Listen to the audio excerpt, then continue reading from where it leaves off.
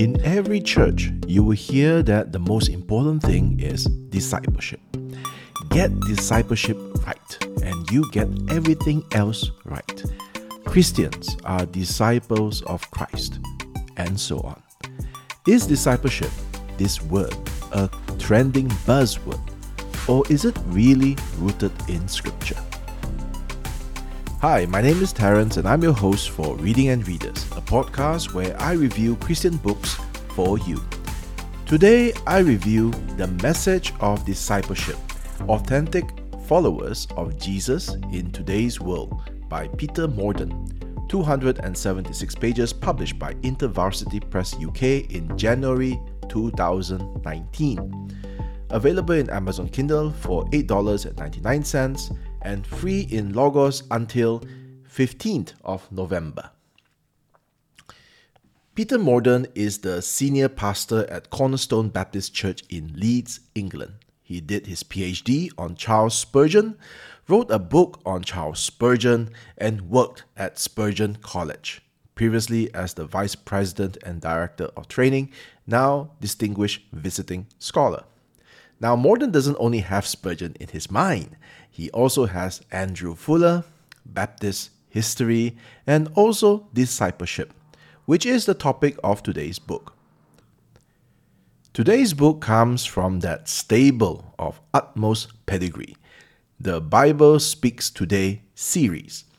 The series editors are Alec Motyer, John Stott, and Derek Tidball.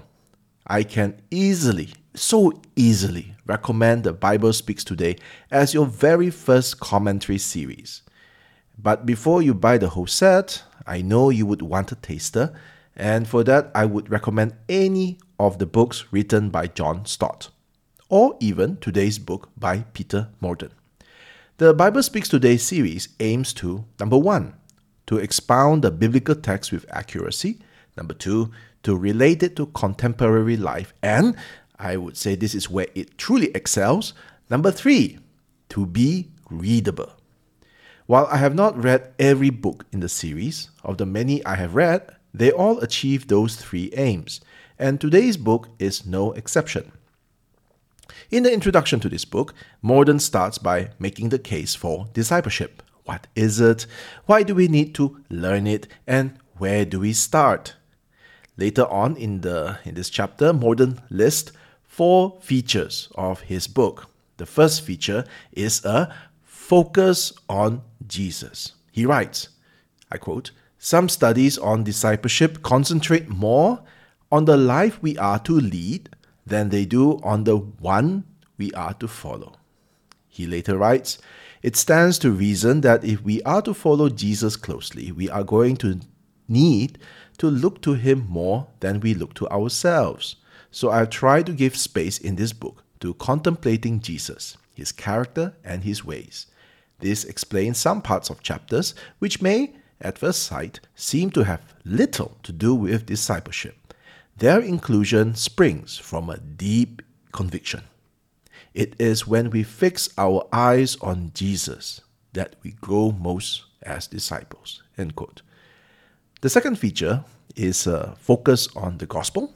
The third feature is a stress on whole life discipleship. And the fourth is grace and glory. These 4 features unify for the reader the key principles behind discipleship, and they undergird every chapter in this book. The book is structured as follows. I quote, "This book has 3 parts. The first, which has 4 chapters, gives foundational teaching for our journey of discipleship. The second, also 4 chapters, points us to the resources for that journey. The third, consisting of 8 chapters, encourages us in the day-to-day practice of following Jesus. Finally, there is a chapter on finishing the race, that is the life of discipleship." End quote. So let's jump into my reflection on each of those 3 parts. Part 1, Foundations of Discipleship. What do you think is foundational to discipleship? I assume you have heard or have experienced this discipleship journey. So what do you think is foundational? And What do you think would be the supporting verses? Well, I think you already know Morden's answer to this question. I have already told you. The foundation to discipleship is the man, the God-man, Jesus Christ. In part 1, there are 4 chapters, and they are chapter 1, following the crucified Lord, Mark 8, verse 22 to 38. Chapter 2, following the exalted Lord, Mark 9, verse 1 to 13. Chapter 3, following the missionary Lord, Mark 9, verse 14 to 32. And chapter 4, the disciples' call, Isaiah chapter 6. I like how Morden does not assume that readers know the Lord Jesus well enough, and all they need is just to get some pointers to be a good disciple. Some would say that I already know Jesus. I just need someone to tell me what to do. No. Don't go off in a rush. Peter Morden here brings the reader to the Gospel of Mark. And he wants us to see what the Bible says about following Jesus. We don't read here about Morden's discipleship journey, how he came to know Christ and how he grew in his discipleship or his following of Jesus. This is not a memoir disguised as a how-to book. We don't learn here how to grow one church to be 100. The foundation to discipleship is not yours or mine, personal growth, or even our own personal salvation story. Nor is it even the great kingdom expansion. But at its most basic, core, fundamental basis of discipleship, it is to follow the Lord Jesus. Now, let us not assume that we all understand what it means to follow Jesus. Let us stay here for a moment, and Morden stays in this thought for 4 chapters. And what do you get here? I give you one example. Consider these verses from Mark chapter 8, verse 34 to 38, and later on I'll tell you how Morden breaks it down. Mark 8, verse 34 to 38. And calling the crowd to him with his disciples, he, Jesus, said to them, If anyone would come after me, let him deny himself and take up his cross and follow me. For whoever would save his life will lose it, but whoever loses his life for my sake and the gospel's will save it. For what does it profit a man to gain the whole world and forfeit his soul?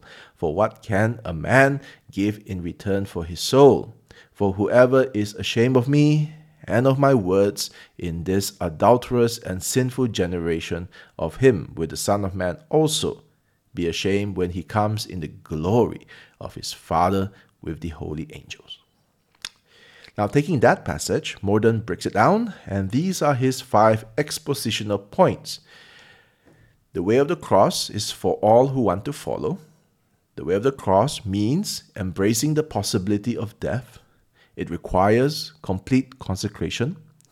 It involves loss of rights, and it is the way of life. So that is the subheadings, and he elaborates more.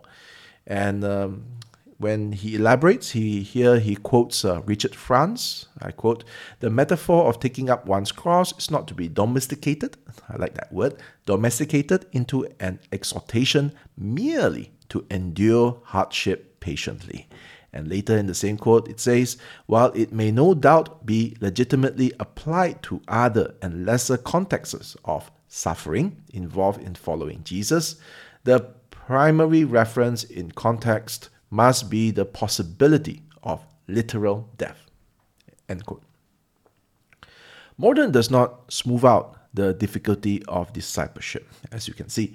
Yet even as he stresses the glory of the cross, the radical nature of discipleship, the willingness to sacrifice our own life for the Lord, he also elaborates within the same book, and very quickly, I might add, he stresses the radical grace of discipleship. For we all need grace because despite our best efforts, we will fall. So Here in the book, we see how he puts together the glory of the cross and the grace of discipleship. If you paid a close attention, you will notice that the structure of his 5-point outline follows closely with the Bible passage. And that is what Morden does for the whole book. He always puts the passage up front, then he breaks it down, and basically he puts his nose to the Bible and he shoves our noses so close to the Bible that we can smell the ink of the pages. Now, some readers, I know, will find this approach tiresome. I say to you, please, for the sake of your soul, adapt yourself to this writing style, this way of letting the Bible outline be your outline. I ask that you follow the contours of Scripture, let its thoughts be your thoughts. Now, not every book needs to be written in this way, I admit that, but when it comes to core beliefs, things that are very precious to us, we need more Scripture, not less. And that is what Morden offers to us. Part 2, resources. Now, when it comes to resources for discipleship, if you could pick 4 resources, what would you pick? What do you think every disciple needs in order to be a true disciple? Well, let me tell you Morden's pick and see how do you compare. First, what every disciple needs is the Bible. I'm sure you picked that. Then, what every disciple needs is prayer. Again, I'm sure you picked up on that. The third one is in Morden's 4-item list is the Holy Spirit. How dare we take the third person of the Trinity to be a resource? Now, before anyone gets too uppity, all Morden means is that disciples need to lean on the Holy Spirit. We cannot do discipleship without the Holy Spirit, and in that sense, the Holy Spirit is a precious resource for all disciples. Fourth, and lastly, Morden picks the church as an essential resource for discipleship. So we have 4 chapters that corresponds to these 4 resources. Now, did you think of something else that you would consider equally important or even more important?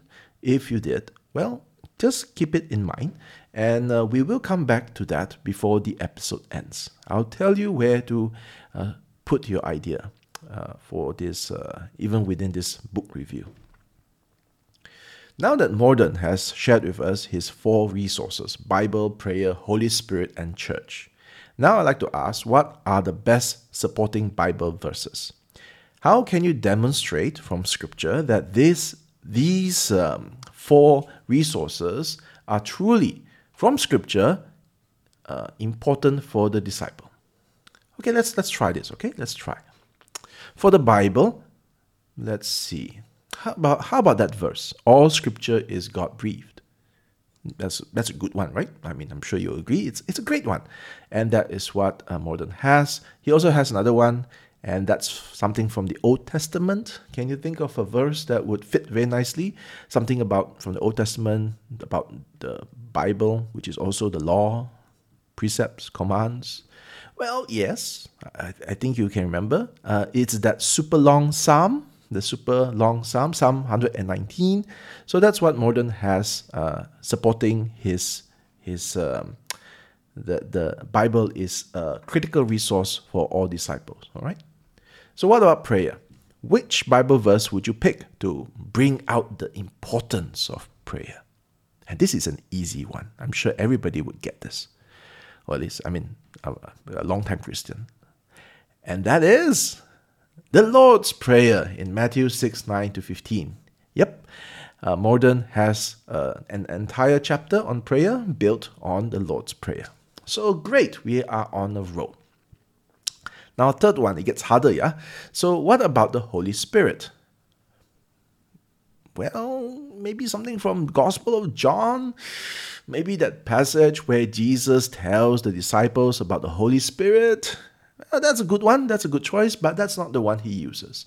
Morden has picked Ephesians 5:15-20, which says, "Do not get drunk with wine, but be filled with the Spirit." And he also speaks on these spiritual gifts, and he refers to 2 Timothy chapter 1, verse 6 to 7, which I would have picked 1 Corinthians 12 to 14, because that is where you have all the spiritual gifts, talking about speaking in tongues, prophecy, and so on. But Morden's choices here are just as good. He actually writes a very insightful chapter on this. And lastly, for part 2, we have the church. Now, which verse would you pick? And this is a bit hard. I mean, you have lots to choose from. And Morden picked Hebrews chapter 10, verse 11 to 25. Now, it's not the most obvious one. It's not the easiest verse to link to the church.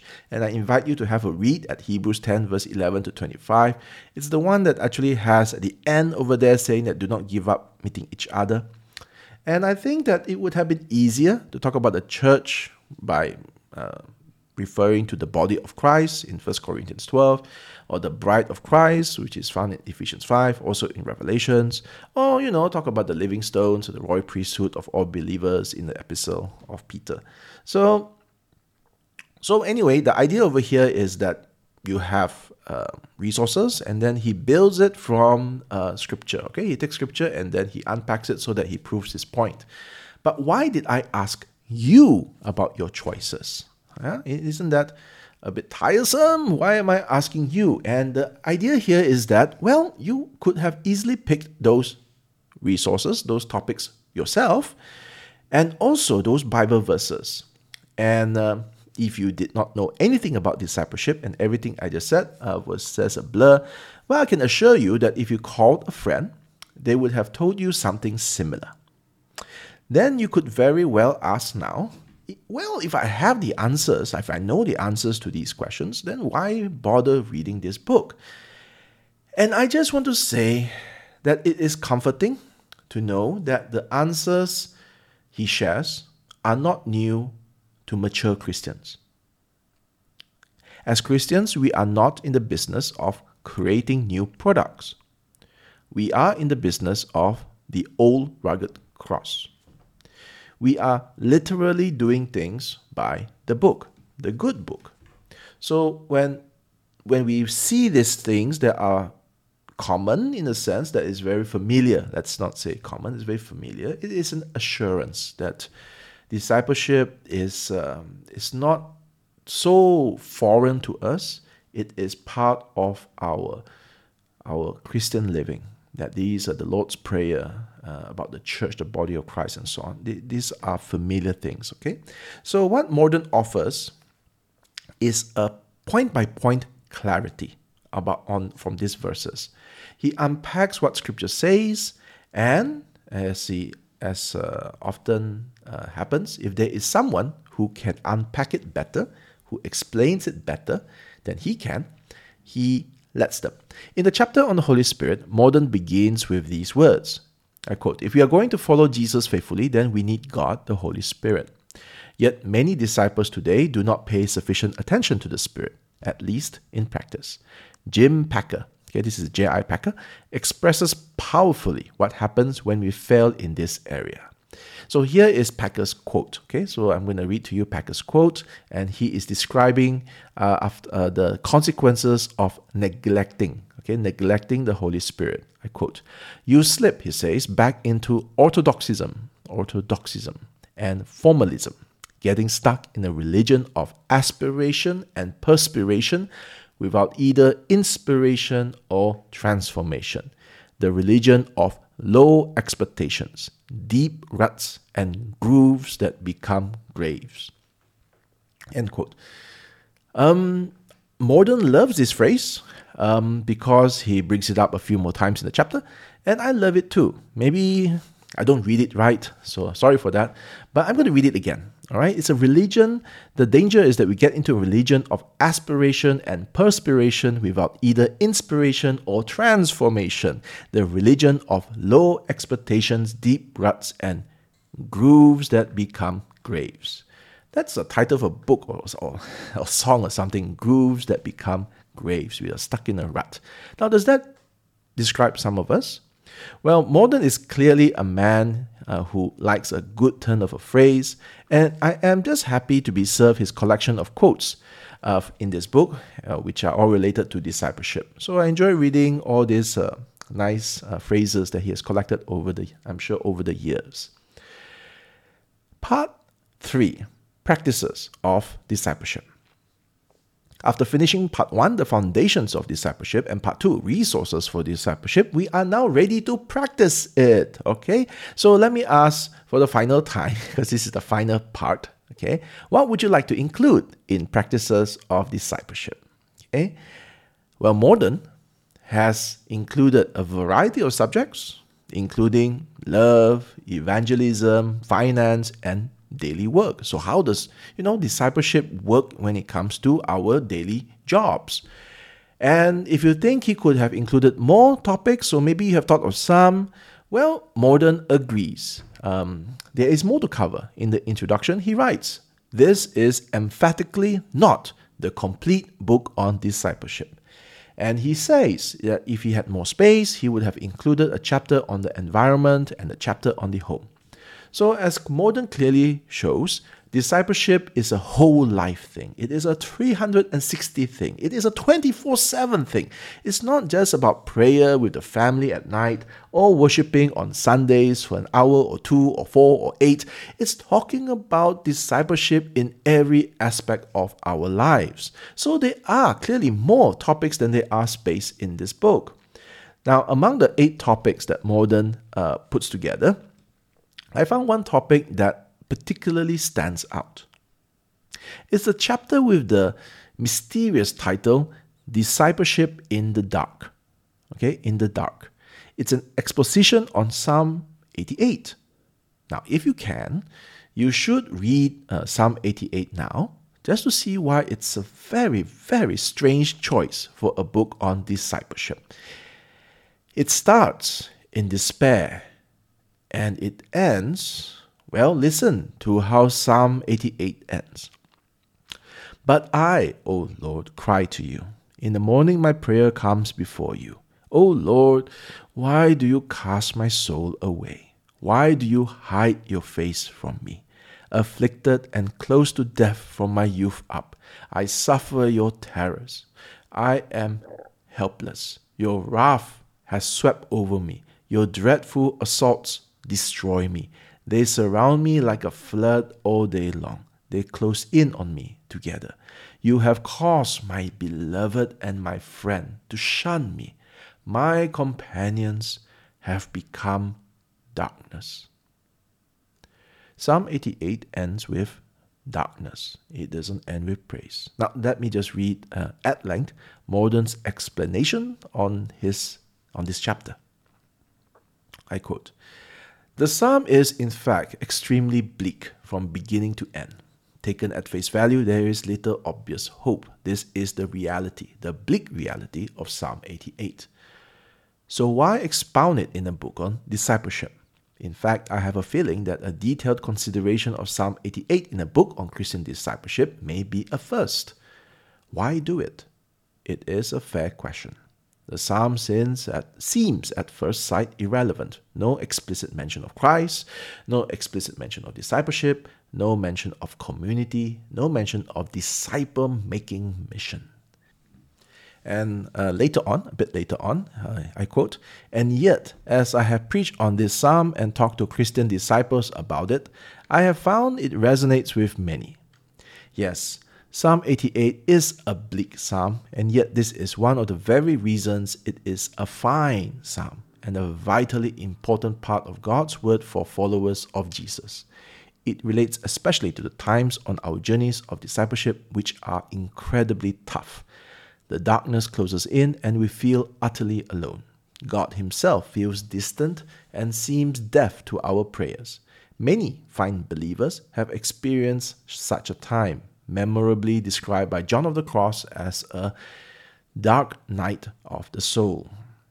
For all who find themselves in such darkness, this psalm speaks both to us and for us. It is a vital resource for all who want to live under the lordship of Jesus, the suffering servant who said, "Take up your cross daily and follow me." End quote. I was so impressed by what he wrote. I mean, the stress that he placed on this psalm and its importance.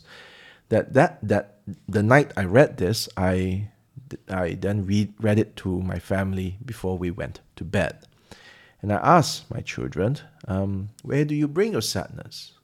And we explained that many people will go to alcohol, will go to girls, and hear the children giggle a bit, or go to movies and games. But where does the psalmist go to? Or to who does he go to? And we see here that he goes to God. If we are to judge any book by any measure, it should be by how the book makes you read the Bible, how much it makes you want to read the Bible, and how it makes you take the Word of God seriously.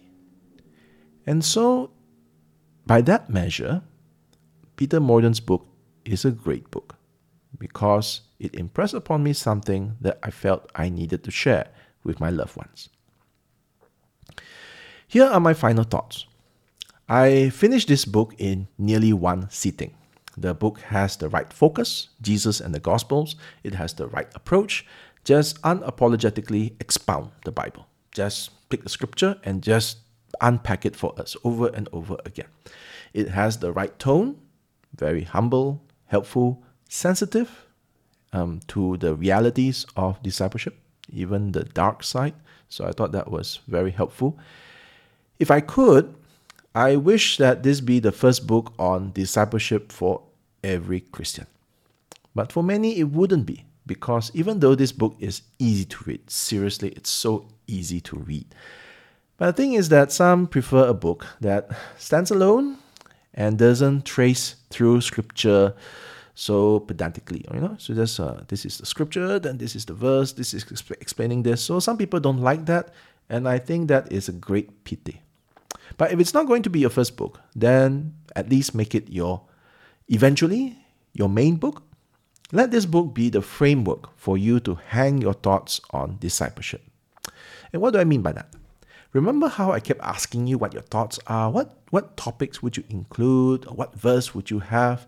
Why did you think it was important? And so on. So basically, the idea here is that today's book, if you follow the outline, you have part 1, foundation of discipleship, part 2, resources, part 3, practices.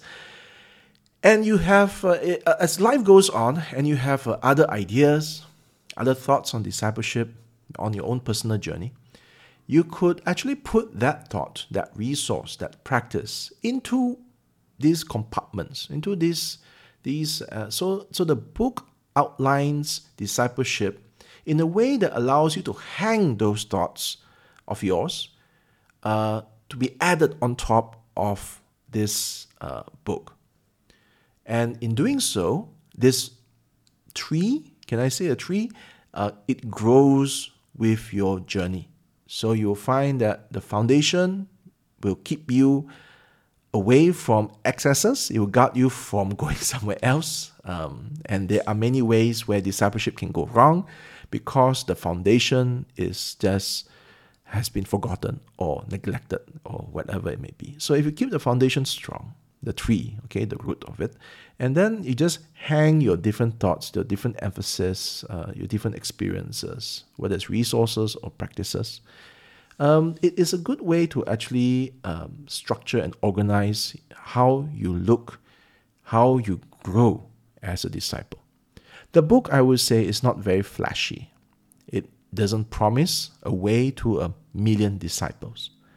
All it does is it promises to let the Bible speak on discipleship today. This is a reading and reader's review of The Message of Discipleship, Authentic Followers of Jesus in Today's World by Peter Morden. 276 pages published by InterVarsity Press UK in January 2019.